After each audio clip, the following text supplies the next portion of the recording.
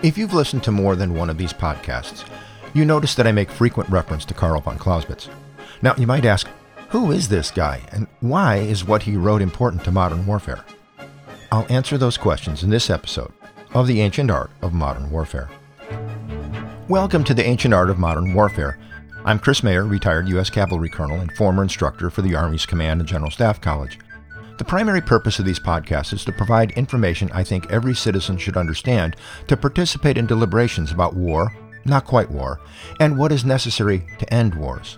I think that a key part of that is to understand what is enduring about war, and not to get sidetracked by others who think that modern weapons and use or misuse of those weapons change war's fundamental characteristics. For example, the use of armed drones is a new development, but I would argue it doesn't change the fundamental principles of war. And to make this point, I use military thinkers of past centuries who were able to maintain that distinction, separating enduring principles of war from the weapons and tactics of their time. Prominent among these were Sun Tzu, a Chinese general who lived about 500 BC, and Karl von Clausewitz, a German, or rather a Prussian officer, who fought in the Napoleonic Wars, taught military strategy to the future emperor of a united Germany, and whose magnum opus, On War, is used as a textbook for senior military officers in the United States, many Western forces, as well as Russia and China. But who was he, and why do his ideas have so much influence? Karl Philipp Gottfried von Clausewitz was born in 1780 to a Prussian bureaucrat who claimed to be a minor noble, yet Clausewitz was able to rise in the Prussian army from cadet to major general, become the director of the Prussian War Academy, and write numerous papers that have influenced war and peace across the world for 2 centuries. As a young officer in the Prussian army during the Napoleonic Wars, Clausewitz saw that the Prussian system established by Frederick the Great was still effective at tactical level against the forces of revolutionary France, but it was insufficient to achieve any great victories against those forces. This led him to believe that no one system was right to the exclusion of others. This ran against military theorists of his time, including Jomini, whose thoughts became popular in the pre-Civil War U.S. Army. As means and methods of war changed from small professional armies to huge armies of conscripted soldiers with frequent battles and tremendous loss of life, Clausewitz saw that war was not an end in itself, but was only successful when it was used as a tool of policy to achieve a political purpose. This idea was embodied by Napoleon himself and was missing among other military leaders. And I think we can continue to see this loss of perspective in some wars from then to the present day. In 1803, Clausewitz went to the newly established Prussian War College under the direction of another amazing officer, Gerhard von Scharnhorst. Scharnhorst encouraged independence of thought and believed in military meritocracy rather than authority by aristocracy. During this time and in later staff assignments, Clausewitz wrote historical studies of military campaigns and leaders. He was a principal assistant to Scharnhorst in reforming the Prussian army after the disasters of the battles of Jena and Auerstadt.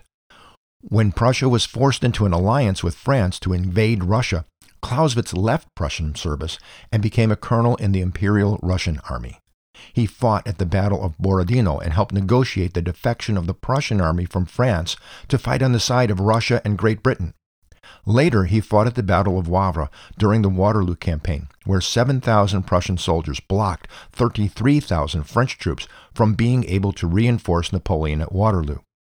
This battle ended in a tactical victory by the French as the Prussians fell back, but it was a strategic defeat for the French for lack of these forces at Waterloo.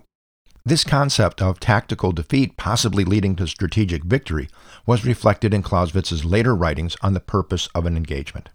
After the wars, Clausewitz became director of the War College, providing time to write and teach. One of his students was the young Helmut von Moltke, future chief of the Imperial General Staff. I covered Clausewitz's influence on von Moltke in episode 47.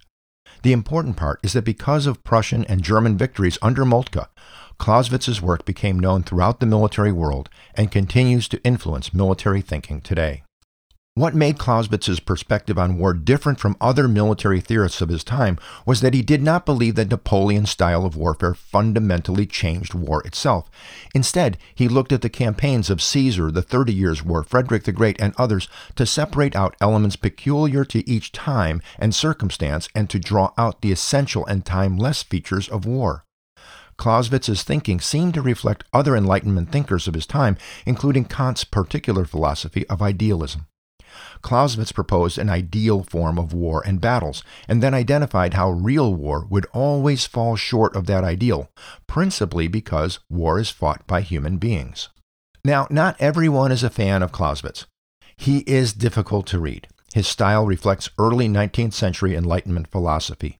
Many people misunderstand his logic, believing that he advocated ideal or total war, rather than understanding his ideal war was a philosophical construct and not a goal to aspire to. There are also times where he applies his thinking to practical problems faced by 19th century armies.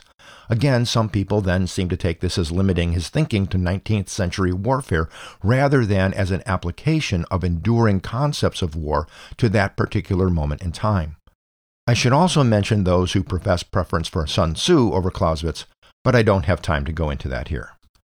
Some of the ideas first introduced by Clausewitz include the concept of strategic art and the distinction between tactics and strategy, that war is fundamentally a human endeavor, regardless of weaponry or other technology, the role of the people in war, a description of citizens' war, what we would call today insurgent warfare, and the conditions necessary for it to exist and for it to succeed.